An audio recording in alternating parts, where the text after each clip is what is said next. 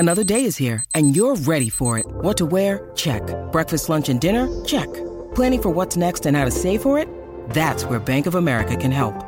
For your financial to-dos, Bank of America has experts ready to help get you closer to your goals. Get started at one of our local financial centers or 24/7 in our mobile banking app. Find a location near you at bankofamerica.com/talktous. What would you like the power to do? Mobile banking requires downloading the app and is only available for select devices. Message and data rates may apply. Bank of America N.A., member FDIC. When you need mealtime inspiration, it's worth shopping Kroger, where you'll find over 30,000 mouth-watering choices that excite your inner foodie. And no matter what tasty choice you make, you'll enjoy our everyday low prices, plus extra ways to save, like digital coupons worth over $600 each week. You can also save up to $1 off per gallon at the pump with fuel points. More savings and more inspiring flavors make shopping Kroger worth it every time. Kroger, fresh for everyone. Fuel restrictions apply. Le Fondre looking to get close side of Font. Le Fondre away from David. 3-1 Reading. 3 points Reading. Hello everyone and welcome back to the Elm Park Royals preview podcast brought to you by Phantom Brewery. It's been a few days now. We've obviously had a bit of an extended break over the last week, obviously due to the passing obviously of the Queen, but we are obviously gearing up for our next game now. Wednesday night, we're playing Sunderland at home, back at the Madejski. And I've got with me James Earnshaw from the Reading Chronicle to talk about it. James, how are you doing? Yeah, good, thanks. How are you, Matt? Not too bad. Had a nice quiet weekend anyway. Quieter than most weekends. Yeah. So they're needed every now and then, aren't they? Just to recharge the old batteries. Absolutely. It's a weird situation now because coming into the game on Wednesday, it'll be 10 days from the previous game, obviously against Stoke at home. It does mean that we've got back-to-back home games now, and obviously coming off the back of that 2-1 Stoke win. Sunderland up and flying as well. They've had a very good start to the season in 8th, but from a Reading perspective, it's a good chance now really to hammer home what has already been a very good start. We were talking about it beforehand, kind of with the next 2 games we've got with Sunderland and Wigan, 2 promoted teams. It's kind of, these are the teams really and the games that, you know, realistically we want to be pushing on. Yeah, no, definitely. These you've got to be targeting, and I'm sure Paul Ince, would have been done because he's, still very much eyeing survival as opposed to anything else. And these are the games. He keeps mentioning it, doesn't he? He's not really. He's not mentioning anything else but survival. No. And I'm not going to lie, I kind of agree with it. Yeah, this year is the important one, isn't it? You just got to stay above water. I mean, obviously, if it gets to like February and we're still up and around it, then you might maybe start to get top half or top 10, or maybe it might shift. But for now, only 8 games in, you've still just got to see it as a good start and nothing more, nothing less. 2 more winnable games, but got to remember that the opposition will be viewing us as a winnable opponent as well. I mean, we've been down there God knows how many years now. We were tipped to come bottom. So Sunderland and Wigan, will both admit that we've had a good start, but it's a start, and they'll be coming here full of confidence, thinking they can get something out of us. Absolutely. One thing that probably will have benefited Reading is this slight break, because after the Stoke game, there was a few injuries that Paul Ince noted, and it's kind of given a bit longer for this team now to recover, and hopefully should be relatively strong by Wednesday night. Yeah, you got to hope Mayte will be involved somewhere along the line, as will Loom should be back involved. It might be a bit too early for Sarr, but you never know. He might sort of sneak him on the end of the bench. He likes to do that sometimes, Ince, where he just says someone's unavailable and then suddenly they're on the team sheet on a weekday and you think, how the hell's that happened? Long should obviously be back because he was supposed to be missing for the game yesterday. Ajaria in light training, so you never know. They might shove him on and give him 10 minutes at the end. I don't know. But yes, it's the Strong is definitely looking stronger and in a better position than we were 2-3 weeks ago. I think the biggest thing really with it is having that strong bench. If we can get back some of those players, you get that bench, it then gives Ince the ability to make changes, which has obviously been a thing that's been criticised kind of all through his tenure at Reading, not making changes, but it's because he's got 3, 4, 5 academy players on the bench, and you just look at it and you think what changes can be made. But I guess starting 11 wise, you'd probably anticipate Bubba Rahman. He obviously had about a 30-minute cameo against Stoke. He will probably come back into the fray. Will he start with the two up top of Long and Zhao again? It seemed to work quite well. I mean, what are your thoughts, James? Well, I don't know. We obviously don't know the seriousness or sort of the nature of Shane Long's injury. I mean, I think he mentioned something about a viral issue on Thursday. So, I'm thinking potentially back to one with Zhao.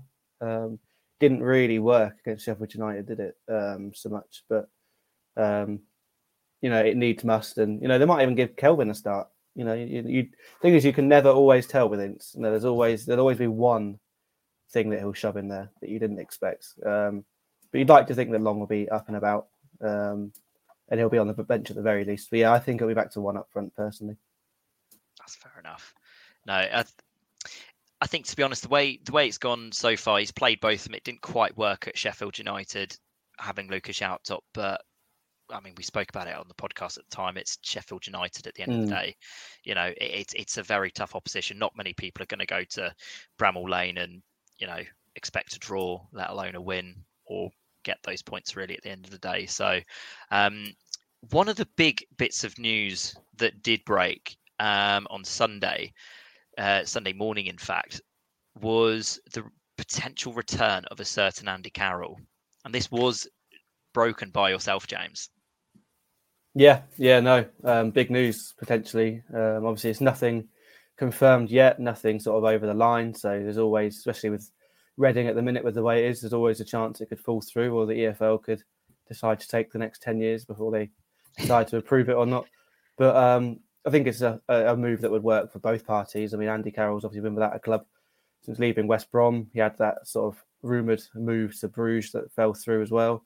So, if Reading can get him back and playing like he was in his first spell, I mean, 2 goals in 8 games doesn't look amazing on paper, but the lift he brought to the club, the fan base, the players, he's a good egg. He's well liked, and he's sort of much needed experience and an added body up there that, if things are not going well in a game, then you can change it up and, hold it up, put it in the box, defend well, defending set pieces.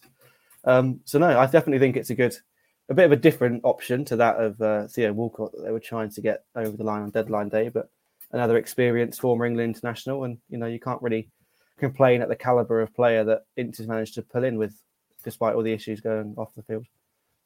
Yeah, no, 100% agree kind of on that side. And you kind of spoke about the bounce he brought when he last came in, kind of the boost he brought with the signing of him. I'll never forget that game. I think it was against Nottingham Forest, when it was his first game on the bench, and when he came on, you just had solid chance of Andy Carroll for about 10 minutes, and then we scored as well.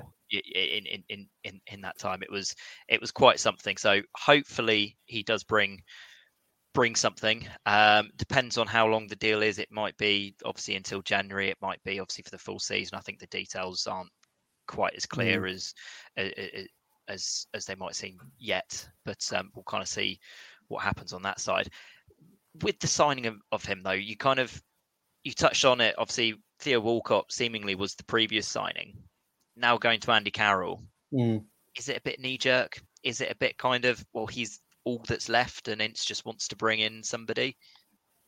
Well, I don't know. That could sound, a bit disrespectful to Andy Carroll. He's not a bad sort of option to be able to pull on. I think, it's just the big thing for Ince this year is experience, as you can see from the people he's brought in. Yes, he's obviously a very different style of striker. And then, to be honest, I wouldn't even class Walcott as a striker anyway. I don't know if he has last few years for Southampton when he's played, but I'll always think of Walcott as a winger. So personally, I think it's a better option. I think if you'd give me the option to sign either of them, I'd have picked Carroll anyway if you're going for a striker. Yeah, no, I trying to play a bit of devil's advocate there when I'm asking that question, I have to say. But yeah, I think some people might be thinking that out there, but really, when you're looking for experience of player, I don't think there's very few other players that you could probably bring in at this level than Andy Carroll, and obviously he's already got the rapport kind of with the Reading staff, with the Reading fans. So yeah, let's hope anyway it gets over the line. Yeah, fingers crossed. Unlikely probably to start Wednesday or even Wigan after that. I don't think we'll see him until after the international break. A lot obviously needs to happen. The move, as far as I'm aware, isn't, it's not a cut and dry case just yet. Obviously, a lot of communication, a lot of talking and discussions and whatever else. So yeah, definitely not for Wednesday. I even think Saturday's a push. So I think maybe give him, obviously he won't have played for a good few months. So give him this week, give him 2 weeks in international break, and 3 weeks on, who knows? You might have a new striker playing up front. Let's hope anyway, because one thing for certain, he's a quality striker. That I don't think is in doubt. And really, we'll have 3 injury-prone strikers, so hopefully one of them will be fit at a certain point. So fingers crossed. Well, that's like the old Steve Coppell thing with the 2 up front, and they were always injured at different times. So I think he only had to make that decision on which ones to play twice. I think he said. Yes, yeah. If it works that way, then Paulin's got an easier job than what he might have. Absolutely. And kind of even from his last time, I was always thinking of seeing Carroll and Zhao up top together, 2 6'4", 6'5" strikers. It's not a nice sight as a defender, but yeah, we'll see if that one gets over the line in the next couple of days. It might have even happened by the time this goes out. You never know, but fingers crossed for that one. Just finally, again, looking ahead to the game against Sunderland and your views on it, James. Obviously, you touched on it, obviously, with how Sunderland have started. Going to be a tough game. What are kind of your expectations for it and predictions? Are you kind of expecting a win coming into it? No, I never expect to win. I've watched Reading for too long to expect to win ever. But when you look at it on paper, it is one of the more winnable games. Obviously, Sunderland are a bit of an unknown quantity at the minute. Obviously, with a new manager, you know what you're going to get with Tony Mowbray, but you don't necessarily know how they might choose to set up. Or, obviously they've got no Ross Stewart now, so what they're going to do in terms of trying to find goals.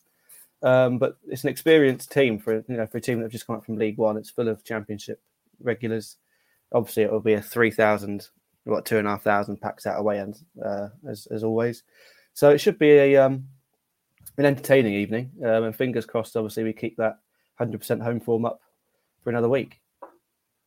Fingers crossed, absolutely. What will be interesting to see is obviously it's the second game for Reading with a new manager. Last time it was Alex Neil, who famously left Sunderland a couple of weeks back, and now we're facing his replacement. We got the better of Alex Neil last time. Hopefully the new manager bounce doesn't take us this time. But what we will do, we're going to hop over now with the view from the opposition. We've got the Roker Report on. We've got Ant obviously hopping on from the Roker Report. James, thank you very much for joining us. Thanks for having me. Hello, everyone, and welcome back to the Elm Park Royals preview podcast. Brought to you, I should say. I couldn't get the word out there for a minute. I can't get that word out either. It's gone brilliantly. Brought to you by Phantom Brewery. We have on now from a Sunderland point of view, we've got Ant from the Roker Report. How are you doing, Ant? Yeah, I'm good, Matt. Yourself? All good. Thank you. Looking forward to what should be quite an interesting game coming up this week, to be honest, on Wednesday. Both teams having Reading will have 10 days off. Sunderland would have had 9 days off, obviously coming off Monday night fixture against Borough, which you guys lost. But for Sunderland, really, so far, we'll get on to kind of he who shan't be named in a minute, but it had been a very, very solid start, I think, by all accounts. A bit of a up and down start, lots of wins, lots of losses, but not too bad, really, from you guys so far. No, definitely not. I mean, I would, if you'd given us, I think we're about 8th or 9th at the minute now, I'd have bit your hand off. I think it was a difficult start on paper. Obviously, we've took on Norwich, who came down last year and really took them all the way. We probably should have beat them, actually. And the fact that they can bring 3 Premier League players on who were playing last season in the Premier League, it just spoke a lot of their squad and our squad and where we were, to be honest. But we've had a couple of good wins away from home. We beat Bristol City away from home, which I think since then they've never lost. So it goes to show that we're a good side, beating the team like that. And then obviously we went down to Stoke, beat Stoke, and then all sorts of shenanigans happened after that, but it wouldn't be Sunderland otherwise. Home form, we've won one, which, last year in League One, our home form was our niche, really. We were excellent at home. I think we lost maybe once or twice all season. But we got a good home win last time out against Rotherham. And they were unbeaten as well beforehand. We made them look totally ordinary. So the defeats that we've had, Borough, I think, was the first time we played badly and lost. But all the other games when we had lost, we probably should have got something from that game. I've mentioned the Norwich game, we battered them for 60 minutes and probably should have been 1 or 2-0 up. And then even the Sheffield United game, we had Dan Neil sent off and we were well on top in that game. I think we would have come away with something. And you can probably argue, had Ross Stewart been fit against Middlesbrough and not been injured 10 minutes before the game was due to kick off, we might have got something from there. But, Borough, I thought we were outplayed for a vast majority of the game, but then came back into the end and had a couple of chances. But if you'd given us that at the start of the season, I'd have took it. I think a lot of people had expected us to struggle, and we still might, because we've got a lot of injuries now. But I think we've recruited well. We've got a couple of young lads who I think are going to be excellent. For me, just enjoy the season. I don't think we'll go down. I don't think we'll go up. Give us a boring season, but nothing's boring being a Sunderland fan. No, and I think, to be honest, what's happened so far this season with everything with Alex Neil, and then obviously top goal scorer being injured, you could have probably filled up an entire new Sunderland Till I Die documentary already, I think, with everything that's gone on. It was meant to start the day Alex Neil left. The cameras were due to come back on that day. So, I don't think it's going to be a new series, but I think it's going to be like a one-off kind of thing with Netflix. I mean, we don't particularly care for it as fans. I don't really care for it, especially, the 2 years that they decided to film were the worst 2 years probably in our history. So, never mind. I've never watched the second series. Actually, I didn't want to watch it, just because obviously it's like watching a film where you know what's going to happen at the end. And you don't want to get upset. You've got all the spoilers already. That's it. Yeah, that's it. I mean, like that Wembley game against Charlton was one of the worst years I've had as supporting Sunderland. It was just horrible from start to finish. It's one thing I think Reading fans and Sunderland fans can cry on each other's shoulders on losses at Wembley. Neither of us do very well at Wembley, seemingly. But kind of we'll touch on it a little bit, because obviously the good start you had. How much probably would you attribute to Alex Neil? Because obviously he came in last season, did fantastically for you. I think, was it only one loss in 19, or it was something ridiculous. The run you guys went on at the end of last season kind of continued it this year. It's easy to kind of attribute things to a manager or a player, but what kind of a loss is Alex Neil really for you guys? It's difficult to say, because I will give you that he got us we wouldn't have got promoted without Alex Neil last year. We were floundering a little bit. We just lost 6-0 to Bolton, and Lee Johnson was like a rabbit in the headlights. Lee Johnson's a very nice bloke. I've met him a couple of times, lovely bloke, but as a job as big as Sunderland, I think it was a little bit too much for him. And if it wasn't for Alex Neil, we wouldn't have got up. And at the start of this year, we do play some good football. We're easy on the eye. I think that's why we've been picked quite a lot for Sky early on this season. We do play good, attractive, quick football. And of course, a lot of it accounts to what Alex Neil did. He's but I don't want to say anything too nice about him. That's the problem. But we placed him well. We've got Tony Mowbray in now, and this is his like bread and butter. He's a good manager in this level. He's good with youngsters. I thought he did a hell of a job at Blackburn, I've got to be honest. And what he did at Blackburn was developing young talent to then sell on and replace that money back, which is what our model's going to be. And then obviously I think the Venkies decided they were going to open another pie shop in India or wherever it was, that they said that instead of using that money that Mogga should have got. So of course Alex Neil deserves a lot of credit for what he's done at Sunderland. Obviously he's decided that he doesn't want to manage us anymore. He wants to go to Stoke and fill his pockets with a lot more money than what he would have got at Sunderland, but that's up to him. I want to say I wish him well, but I don't. So I can't lie. I don't begrudge you for that. And I think most fans, myself included, were kind of bemused at the decision. Well, I guess we all know why he did it. Like you said, it was the contract length and the money. But yeah, kind of leaving Sunderland for the sunny sights of Sunderland Docks for the more miserable sights of the Stoke trading estates isn't quite. That's it. And we've had that done before as well. We've had that with Sam Allardyce, obviously, but he left us for England, which is fair enough. You can't let that, you can't get that again in the way of anything. And Sam Allardyce is still someone who's well loved in Sunderland. Had Alex Neil had left for, a bigger job, a Premier League team or whatever, I don't think we would have had, we probably wouldn't have been able to have an argument against that. But he's left us, and I don't mean to say this any disrespect to Stoke. I think Stoke's a good, well-run football club, but they're not as big as Sunderland are. And this isn't being arrogant. We've got state-of-the-art, training facilities. We've got a 48,000-seat stadium that gets relatively filled. We've got superb fans. We've got, we've just got that kind of global brand, which I don't think Stoke has. But Stoke have got a very rich owner who's lined his pockets, so it is what it is. Absolutely.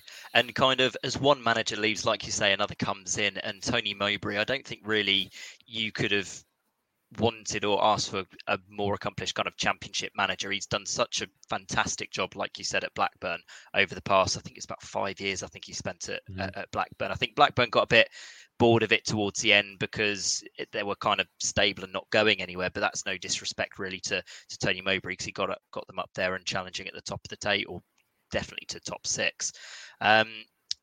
Kind of excitements for you guys. Obviously, I think, has he had 2 games now with you guys, we've obviously beat Rotherham and lost to Middlesbrough. Yeah. So it's kind of up and down a little bit. You get that little new manager bounce, but kind of hopes for Tony Mowbray. Yeah, I think he'll stabilise us. That's all we want. I don't think that many fans. You get obviously the glass is half full guys who say, why not push for the playoffs? I don't think we'll make the playoffs this season. I don't think that the expectations for that. But what he will do, I think, is make us hard to beat, and he'll develop these young lads. I mean, we've signed 3 young lads on deadline day. Obviously Ahmad from Manchester United, who cost 37 million quid. You know what I mean? You've got to be a good player, haven't you? You know what I mean? They don't all come along at once. Edouard Michou from PSG, who actually was playing for them last year. Again, they don't just hand them out. He's got to have something about him. And Ibrahim Ba, who I don't really know that much about, but a couple of the reporters that I spoke to said that he's, we've got the potential of going all the way and being a Premier League player. So what Mowbray will do is, get them used to the football. I don't think he'll bring them in straight away. He'll get them used to how quick the football is. Be very patient with them, and also, I think help nourish the likes of Dan Neil, Elliot Embleton, who we've already got a good young nucleus of players there. So I don't think we could have asked for a better manager. I know that Liam Manning was linked, and I would love Liam Manning in a long-term kind of basis in 4 or 5 years' time. But now we needed someone. We needed a good championship manager with good pedigree, good working with the youngsters, and who knew what our business model was going to be. And I think Mogga ticks all them boxes, to be honest. No, I completely agree, to be honest, with kind of how Mowbray should fit in with kind of the squad that you already have. But kind of looking forward a little bit to the game at the weekend, game on Wednesday. One player I think a lot of Reading fans have been looking at and probably worried to see play against us won't be starting. Ross Stewart. He's been kind of pivotal in your fantastic start, really. I mean, 5 goals, 3 assists. He's kind of doing everything. He's running the show and almost continuing his form from last year, because he was fantastic for you last year. I think scoring 22 26, goals or so? I think. 26 like goals. 26 in all competitions, I think it was, yeah. Might be wrong. But yeah, I mean, he's amazing. And it is a shame that I think it's a shame for Reading fans as well not to see how good he is, because he's got everything. He's brilliant in the air. He's brilliant on the floor. He holds the ball up really well. He brings other players into the game. He's so selfless. I mean, I think he will play in the Premier League. I really do. And I think he'll play at a good level. we only spent like 375,000 on him, and we bought him as a left winger, and he's just ended up being, the centre forward who he's absolutely tremendous, and it is a shame. He's our best player by an absolute country mile, and I think what we'll do on Wednesday is change the formation a little bit. As I don't know if you watched the game last week against Borough. Ellis Sims isn't a front mat like a lone striker. We're going to have to probably get up in around him. So I think we'll switch to a 4-3-3 and have a couple of wide men at either side. I'd imagine Ahmed will come in, and Jack Clark, who has also had a very, very good start to the season. Another one I think will go very far. He just needed to find, I think. I was going to mention Jack Clark there because he came in from Tottenham from you. Obviously had fantastic time at Leeds, and he's just one of those that I think kind of when he moved to Tottenham kind of lost his way a little bit, because coming into a team like that, you either make it or you don't. You got to be a fantastic player to break into that team. But now moving away properly again from Tottenham to you guys, it's a hell of a platform really to kick on his career. Definitely, and you know what? I think with Jack Clark, you just needed to find his love for the game again, which it's hard when a young lad goes to, a team like that. We've seen it with the likes of Jack Rodwell, or there's another one we shouldn't name, but we've seen it with a lot of players who go to big clubs and get put in under 23s, and it just completely stuns their growth in the game, really. And Jack came to us last year, and to be honest, he didn't start that well. The last 3 or 4 games, he was excellent, and probably was one of the main catalysts that we got into the playoff final. But this season, he's one of these players who looks better in the Championship that you would in League One, which I think that's why we are doing better, because we've got a lot of players who were more suited for the Championship, because you get a bit more time on the ball. You can play football in the Championship, whereas in League One, it's League One. You get a lot of bustle on in your face. It is, yeah. But Jack's been amazing, and I think he's the one that, apart from Ross Stewart, that Reading fans will need to watch out for. Like I said, I just think it's a shame when every good player gets an injury, because there's a lot of fans who would like to see that player. When we were playing Man City, Aguero got injured, and I was gutted because Aguero didn't come to Steam. Like, he came the year after and scored a hat-trick, but I was just devastated. So you kind of do want to see these players. I think you want both teams to be at fully strengthened. It's a fairer game, I think. No, 100%. And you just want to see a good game between the two. And I mean, Reading fans might be happy not to see him in the team on a competitive point of view. But I mean, I have to say, I was looking forward to seeing him just purely because of the start he's made. I think he's currently second, I think, in the scoring charts in the Championship. And he's just a player that can do everything. And he's not that much older than me. That is just very worrying, really. Making me feel old. But kind of, you've touched upon a couple of players there. For Reading fans watching the game, you said that obviously they're probably going to switch to a 4-3-3 on Wednesday night. If there's one player you're probably going to pick out for Reading fans to keep an eye on, who would it be? I've already mentioned Jack Clark, so I'll switch. I think Lyndon Gooch has had a very, very good start to the season. Another one who kind of lost his way at Sunderland. But he's changed now into a fullback, a right wing back, and I would imagine he's going to play fullback on Wednesday. But he bombs forward. He's very strong. He's great in the tackle. So he likes to get forward and put a few assists in. So I think he's one to watch out for. And then obviously the main man, Alex Pritchard.